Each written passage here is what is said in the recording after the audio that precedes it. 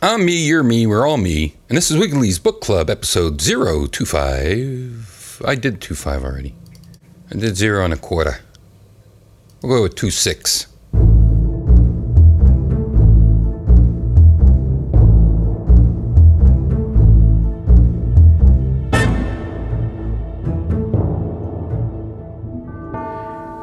Wiggly's Book Club is a fortnightly read brought to you live from Sloppy Joe's Bar, located in scenic downtown Easton, Pennsylvania, West Ward. And don't hire that camel anymore if you're not going to clean up my fucking plow dumps. I'll dump you on your dump. I know what you're saying, Chris. You just released a Wiggly's Book Club last week. That's right. This is a special February 7th gift. But you can listen to it today, or, as you normally listen to it, never. It's also a superstar-filled episode full of superstars. Without any further ado, let's go down to Wiggly live in Sloppy Joe's Bar for the reading of Ronald Lackman's Xerox Education Publications Classic, TV Superstars 78.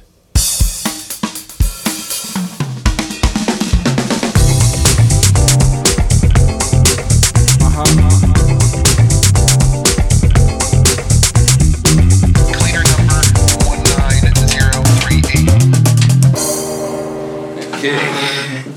I better turn on the light. Okay, that's better. Gotta keep remembering, turn on the light before I get down here. Today's gonna. Last week I couldn't tell you what my favorite glass is. I'm gonna be using this glass for as many times as I can because it brings such good vibes of nothing. But it is my favorite glass. National Biscuit Company, 5 cents a glass. So you get 5 cents for a biscuit glass, or 5 cents. I don't know. They wouldn't give you 5 cents return on this when this was made. I don't even know when the hell this was made, but it's a nice sturdy glass, yet the limb of it is pleasing. I don't know if I mentioned it, but anyway, having a 7 and 7 today. So I got a Diet 7 up here. Whoa.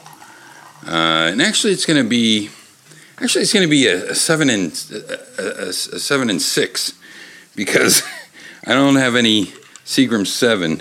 I have Canadian Club aged 6 years, so it's going to be a 7 and 6, which is 13, I think. Yeah. It didn't have zeros, so I couldn't add it very well. Now I'm not shaking this. This one I'm going to stir a little. I got a green stirrer to match the 7-Up can. Let's give it a little taste. See if I think I put a double in. Very good. Actually, I'm going to put it, since it's only a 6 instead of a 7, I'll put a little bit more of that. Whoa!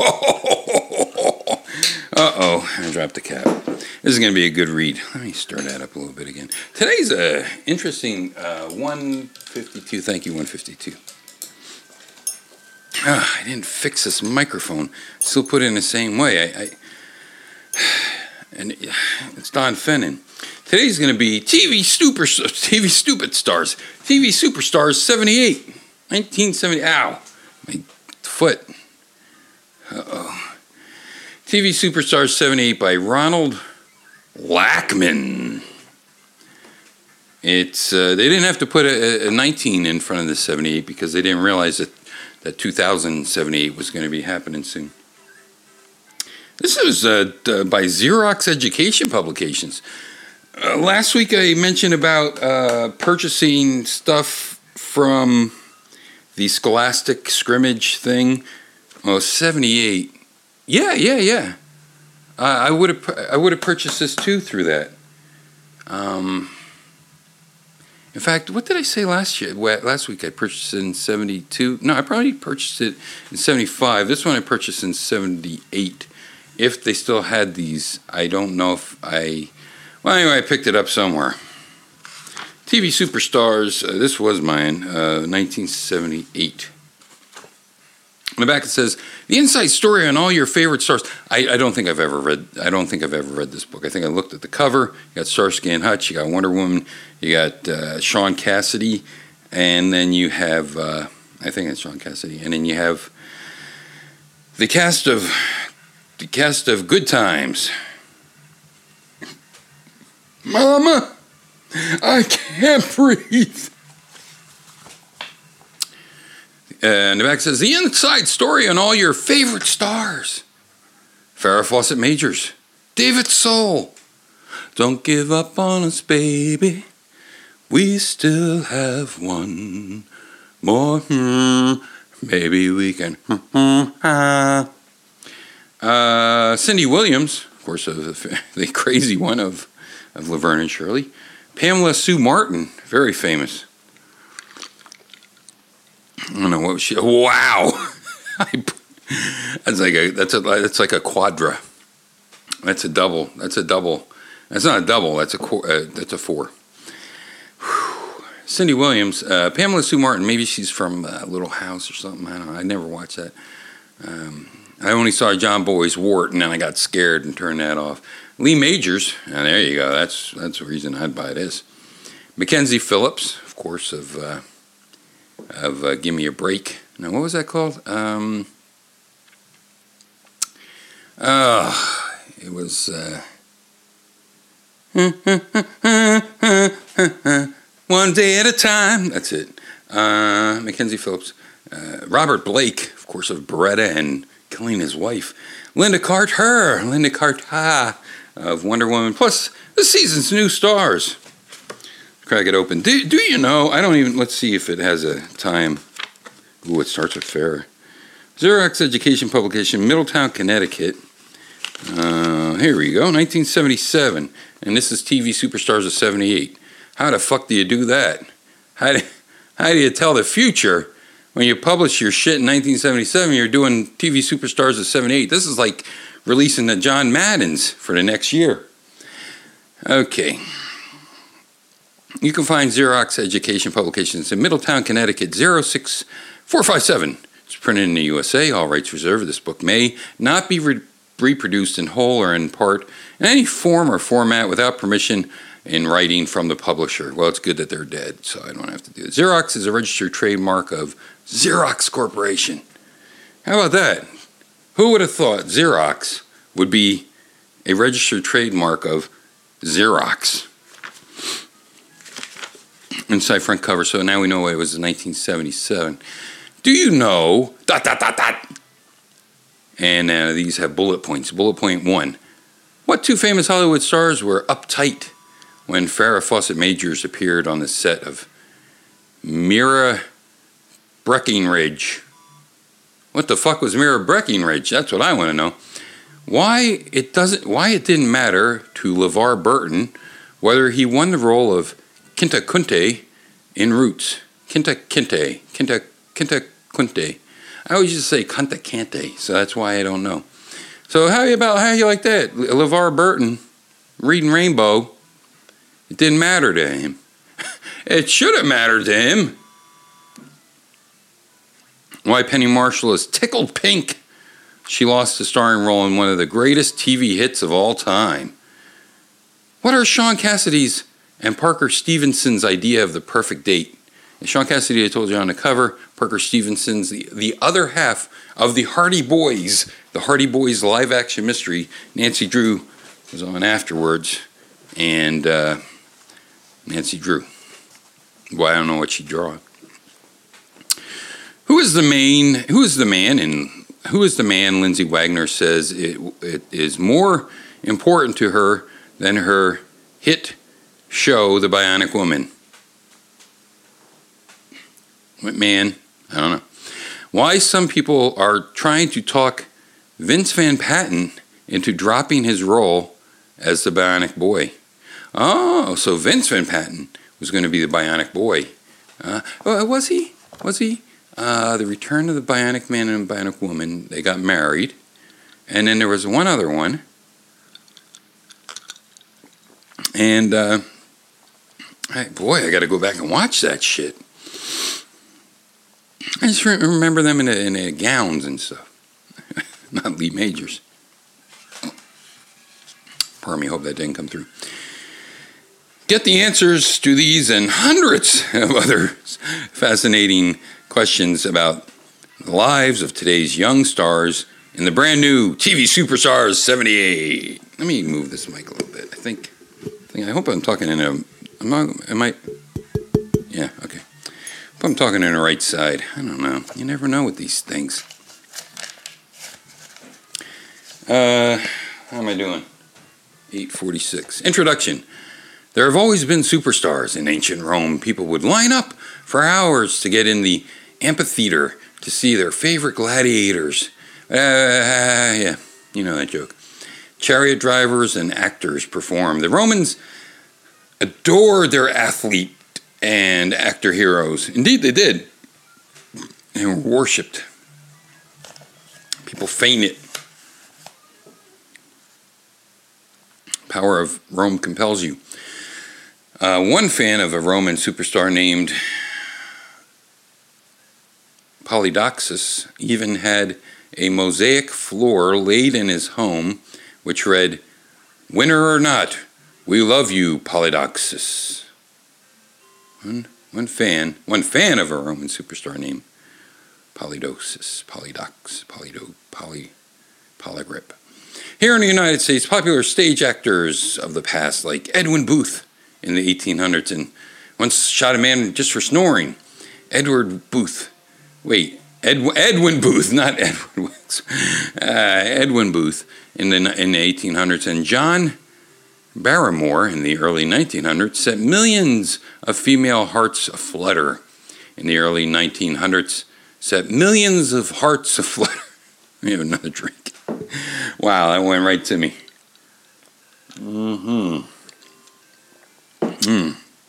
Wow. I'm out of stuff now. Worshipful fans appeared in a play. Later motion, worshipful fans.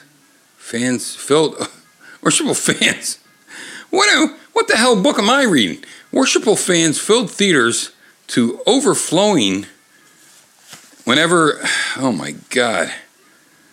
I need something to help me read. This is some small print. Filled theaters to overflowing whenever these idols appeared in a play.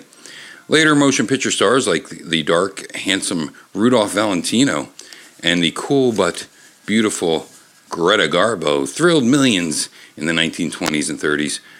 Every word that was written about them and each film they appeared in was, while grown-ups were busy fighting World War II.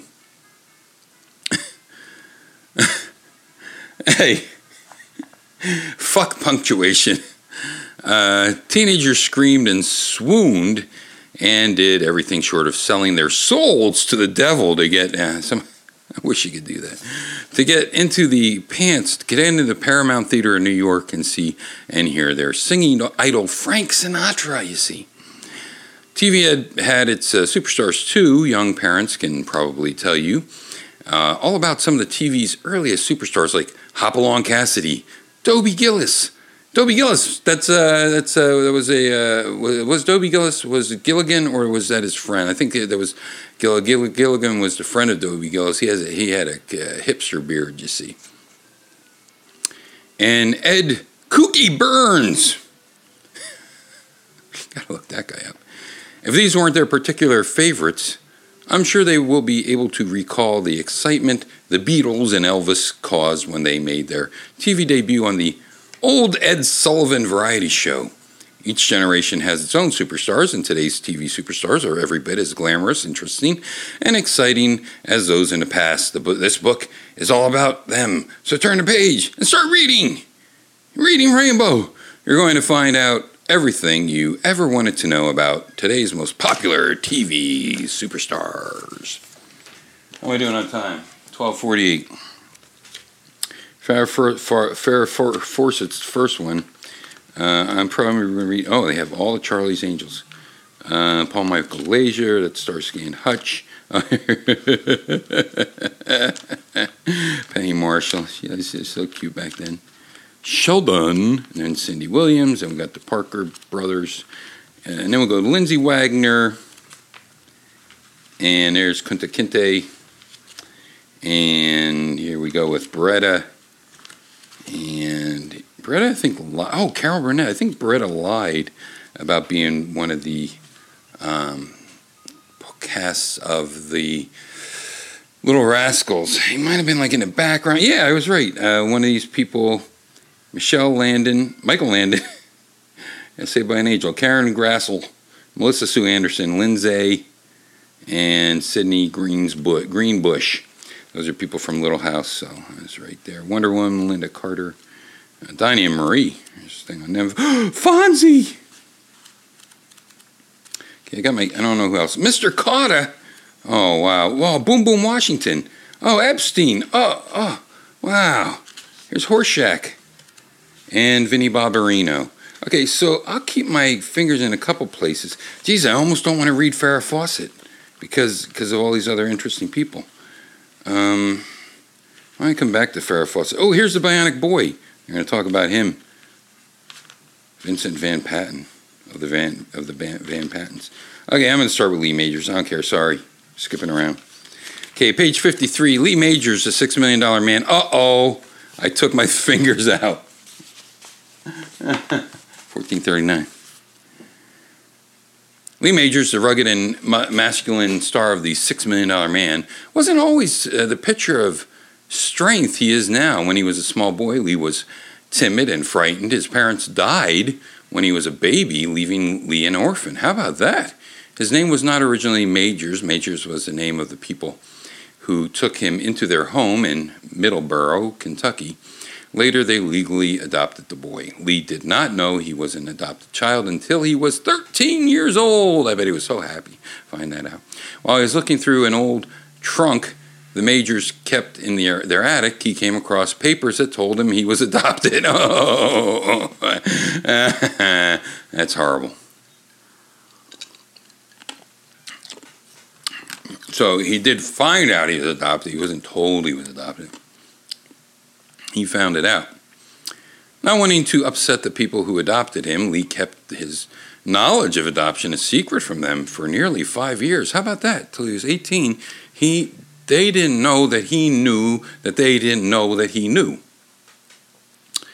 That's interesting. I did not know this about one of my favorite people. Because all I read is like Legend of Bigfoot Pass when he's fighting, people and shit as the Bionic Man. Nearly 5 years. During this time, he went through a great deal of personal suffering. Many questions were constantly on his mind. Where did he come from? Who were his real parents? Where were they now? Did the Majors really love him?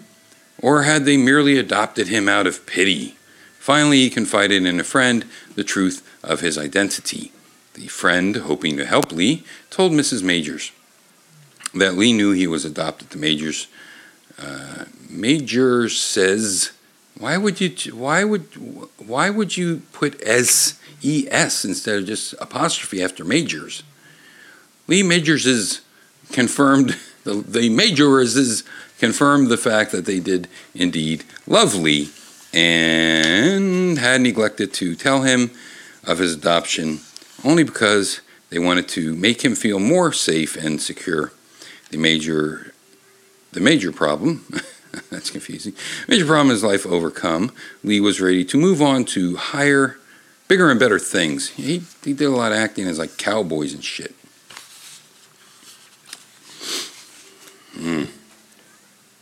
Whoa, there it goes. 1724. Uh-oh. I hope this can stay. Okay, hopefully it will. Gunsmoke. Uh-oh, I skipped a whole page. Shit, this is going to take too long. Lee became a star athlete in high school and then received a scholarship to attend the University of Indiana. Unfortunately, Lee was injured in his first year of college and was kept out of athletic competition. Did they see his chest hair? If they would have seen his chest hair, they might have reconsidered. He probably wasn't wearing a leisure shirts back then. Athletic competition discouraged. He quit Indiana University and transferred to Eastern Kentucky State College, where he majored in education. He had decided that if he couldn't be a professional athlete, as he wished, he would become a teacher. By his senior year in Eastern Kentucky, Lee had recovered from his injuries and once again played football. He was a good enough player to be offered a contract to play professional football with the NFL's St. Louis Cardinals. Lee had already decided, however, that he would like to be an actor rather than a football player and turned down the offer. There were other difficulties as well. While attending Eastern Kentucky, Lee had met a 16-year-old college beauty named Kathy. Oh, 16. Lee and Kathy fell in love and decided to marry. At the time, Lee was only 19. A baby was born whom they named Lee Jr., hoping to support his family as an actor. Lee left Kentucky and took his family to Hollywood, where he hoped fame and fortune answered him. This is before Farrah Fawcett, huh? Stepping up out of the 16-year-olds.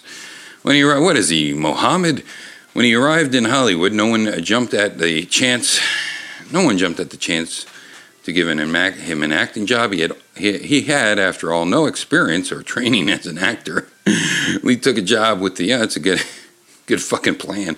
Lee took a job with the Los Angeles Recreation Department as an athletic director. Several other hopeful actors were also working for the LA Recreation Department at the time.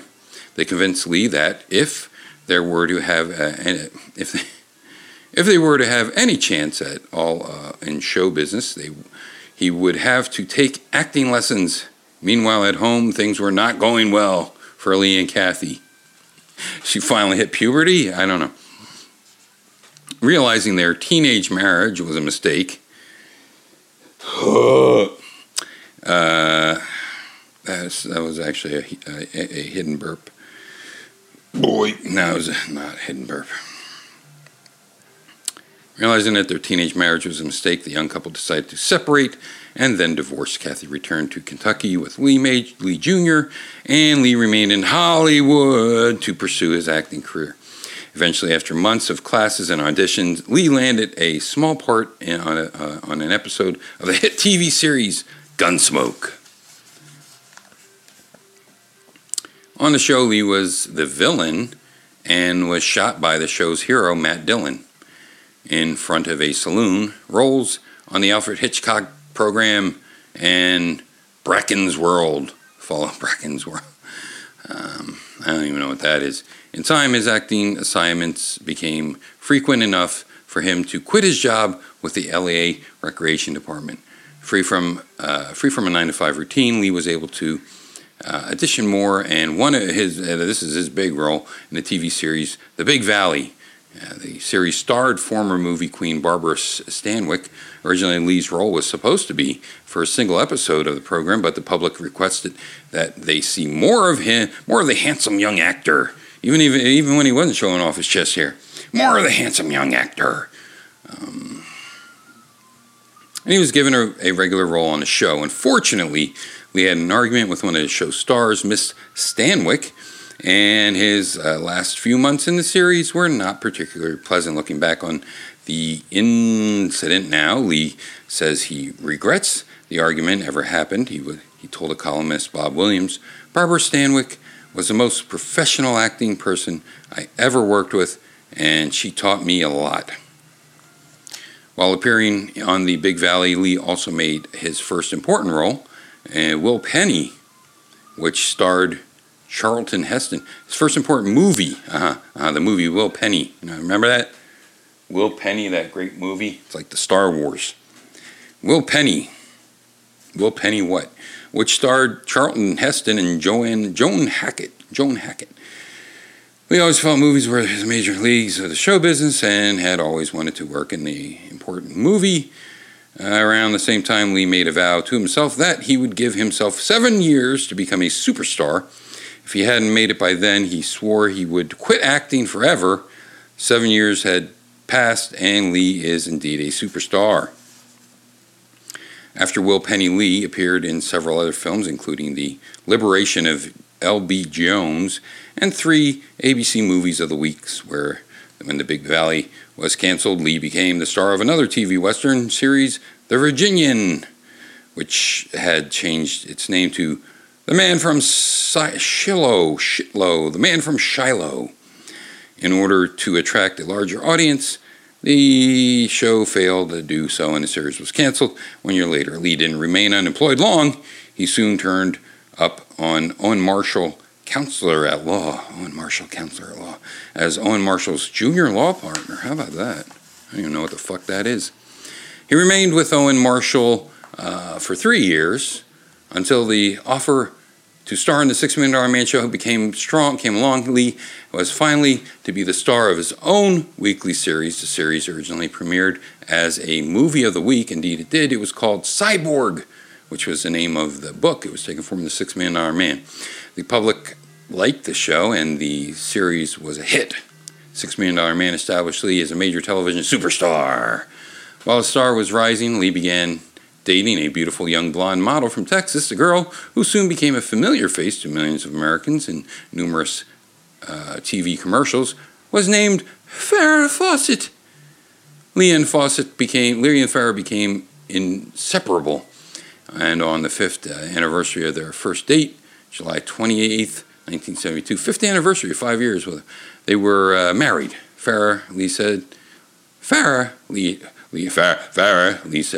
is like a little girl, so cute, so beautiful inside. And Farrah says of Lee, I need his strength.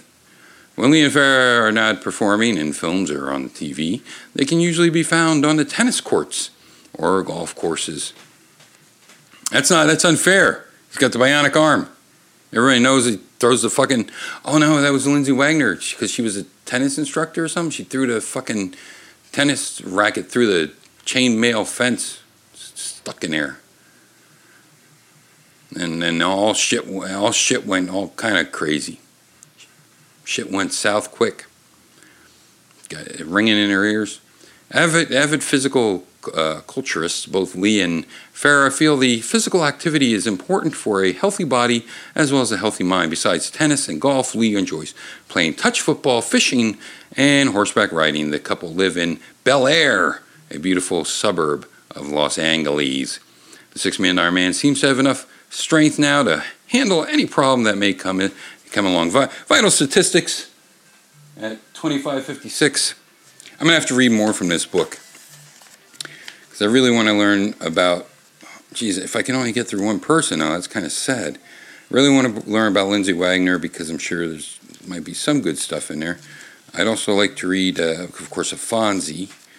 And that's about it. So maybe I'll try to hit this book 3 more times in the near future. Birthplace, Wyandotte, Michigan. Birth age, 0.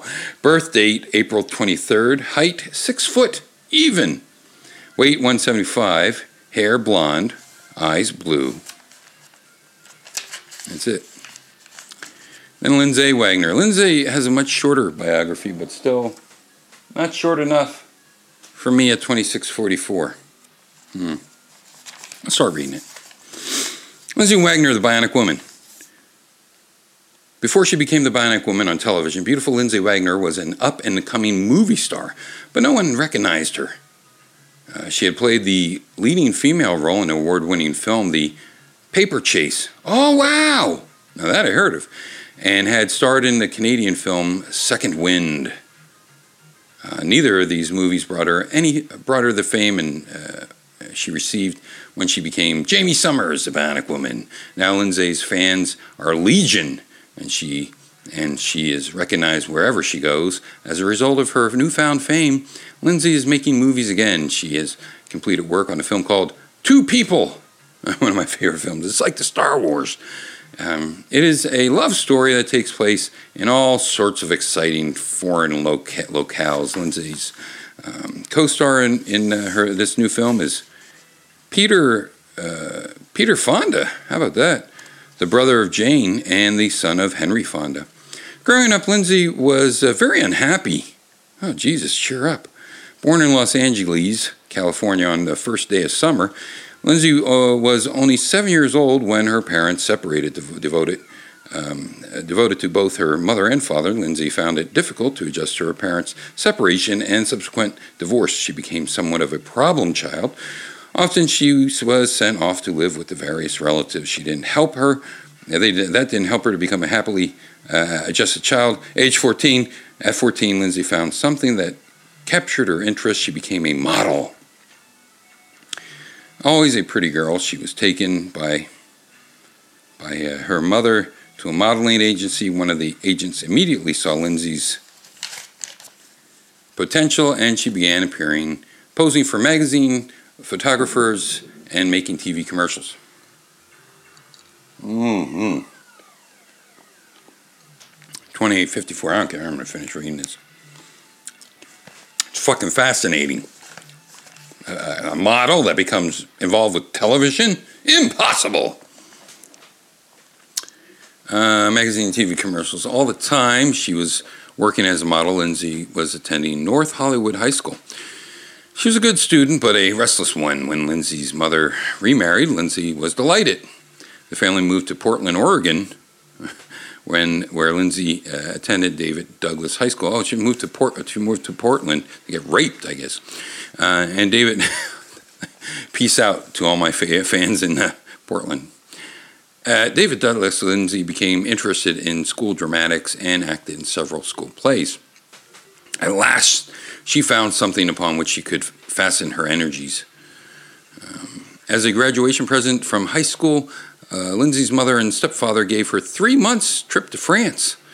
When she returned, she saw Paris, she saw England, she saw France, she saw someone's underpants. I don't remember. London, Paris, France, underpants. That's how it goes. When she returned to the United States, Lindsay enrolled in the University of Oregon to continue her education. After 2 years at Oregon, she transferred to Mount Hood Community College. Mount Hood Community College. I'm Hood. I'm so good, I'm Hood. No. Throughout her college years, Lindsay studied drama and acted whenever she could get the opportunity. In 1968, fresh out of college, 1 year before the moon landing, 2 years after my birth, I'm 50. In 1968, fresh out of college, Lindsay, who has a lovely singing voice, wow, I did not know that, joined a rock group. The group managed to get a few jobs, but not enough to pay all the bills. She had the skills, but not to pay the bills. Like me. Lindsay decided to concentrate, so eventually the group broke up. Discouraged, Lindsay decided to concentrate her efforts on her acting career. It didn't take long for the casting director to recognize her unique acting ability. She was cast in a series of small supporting roles on several TV shows. One of the shows, Marcus Welby, MD, I know that, brought her to the attention of executive at Universal Studios, which produced the series. She signed a contract at Universal and appeared as a guest on several TV series, including The FBI, Night Gallery, The Bold Ones, The Rockford Files, and Owen Marshall, Counselor at Law. I love The Rockford Files. I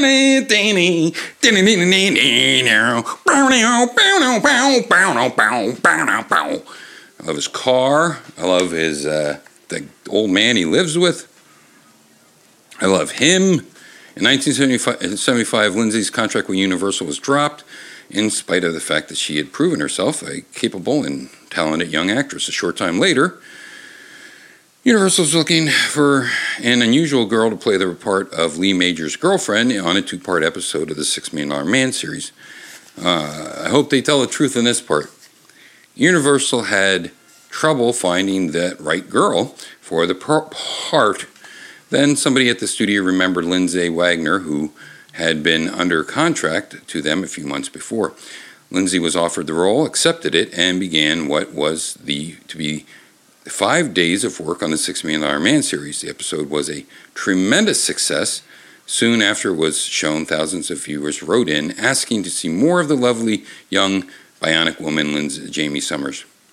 Now, see, what they left out here is that some execs did not want Lindsay because she was too ugly, too homely, too tall, and too flat. I believe those were the three things. Maybe not too tall, maybe it was too skinny, too flat-chested. Horrible. The other thing was that, of course, she dies in the 2-part episode, And so they had to bring her back, like even Steve didn't know because of all this fan mail. So poo-poo on them, on the executives for saying she couldn't cut it because they loved her. Realizing they had a potential hit series on their hands, Universal decided, in fact they did, she got paid more than Majors, and I think it was more successful at that time. Universal decided to make a spin-off. It's funny, she became a teacher, whereas Lee Majors went to teaching school to become a teacher. Universal decided to make a spin-off series starring Lindsay. Lindsay was offered $500,000 a year, which was more money than the $6 million man Lee Majors was making himself. This didn't make Lee too happy, and until his salary was increased, Lee threatened to quit his series. Hey, big baby. This past season, in spite of the fact that The Bionic Woman is top-rated series, ABC decided to drop the show. Lindsay was shocked and asked network officials why her show was being canceled. She was told that ABC had too many hit shows on the schedule. I'm sorry, we just have too many hit shows. We don't want to have too many hits. You know, that's bad for business television. She was told ABC had too many hit shows on its schedules of programs and had to cancel a few to make room for new programs. Shit, like Joni Love Chachi and shit like that. And Manimal. And had to cancel a few to make room for it. It was new programs. It was interested in developing. NBC jumped at the chance to program The Bionic Woman, and the series is now being seen on NBC. NBC being seen on that network. Lindsay recently, how am I doing on time? 35. Not too bad. Not too bad. You could take it. You could take it, can't you? Take it deep. Lindsay recently married her longtime boyfriend, Michael Brandon, an actor, writer. According to Lindsay, but he really wanted to direct. According to Lindsay, Mike is the most important thing in her life. He is more important, she claims, in her career or anything. See? Now you get the answer to that one question with the bullet point. Mike is the most important thing in her life. He is more important, she claims, than anything in her career. So, Michael who is from Long Island, New York, has been instrumental in Lindsay's climb to the top. He has written several episodes of her show, The Bionic Woman, and also acts as her manager. Ooh, that always works out. I used to help Lindsay with all her scripts when she came home, Michael says. We decided to do more to get things together. For a long time, we've wanted to work together on a film, so I wrote a love story for the two of us. Before they were married, Michael and Lindsay spent hours talking things over with the pastor of the Louis Pasteur of the Founders Church of Religious Science. Ooh, that doesn't sound good. That sounds like we don't want to take medicine. We want to pray instead. Where they were married. What does she say on my autograph to me? She says, thanks for,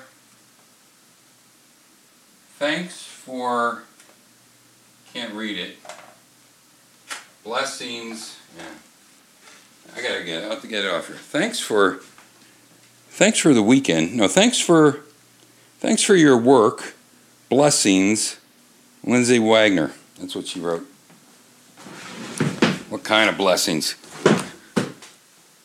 Not scientific blessings. Of course it wouldn't be. Pastor of the church, William Hornaday, reports that things look good for Michael and Lindsay, but, Pastor Hornaday warns, Michael does have to watch The Bionic Woman, and that probably isn't the easiest thing in the world to do. Oh no, he does have to match. He has to match, you see, The Bionic Woman, not watch. If we would have said that he has to watch it, and that's hard to do, that would have been insulting. Here's her stats, vital stats. Birthplace, Los Angeles, California. Birth date, June 22nd. Height, 5'8.5". Yeah, so she was tall, so it was probably too tall. Weight, 125. Hair, dark blonde, and eyes of hazel. Don't you love the show Hazel? She's a wise, cracking maid, I'll tell you that.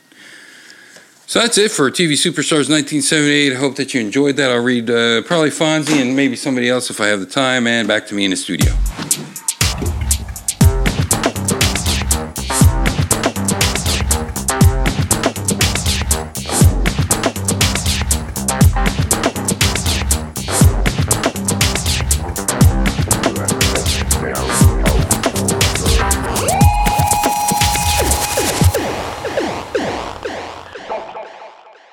We hope that you enjoyed this episode of Wiggly's Book Club, featuring the Xerox Education Publications classic, TV Superstars 78 by Ronald Lackman. Good Lord, what a day. I worked like 5.5 extra hours after I was supposed to. I am scared that this server that is giving me the kaboots in my boots is going to wreck yet another celebration. It took out my Christmas, it took out my New Year's. Snow took out my birth of 50s, and I fear that this server is going to take out my February 7th celebration as well. But February 7th will be in my spirit, as I hope it is in yours, and I hope that you accept this extra week of Wiggly's Book Club. And if you look on the calendar on GiantMediaBall.com, it says I do it every damn week anyway, because internet. For Wiggly and the entire cast of Wiggly's Book Club, I'm Wiggly. Happy February 7th, everybody. Hope you 7th yourself. Someone comes up to you and say, hey, how'd you get so smart? You say, well, first of all, I received some great media books on February 7th. I read them, and rip, reading is fundamental.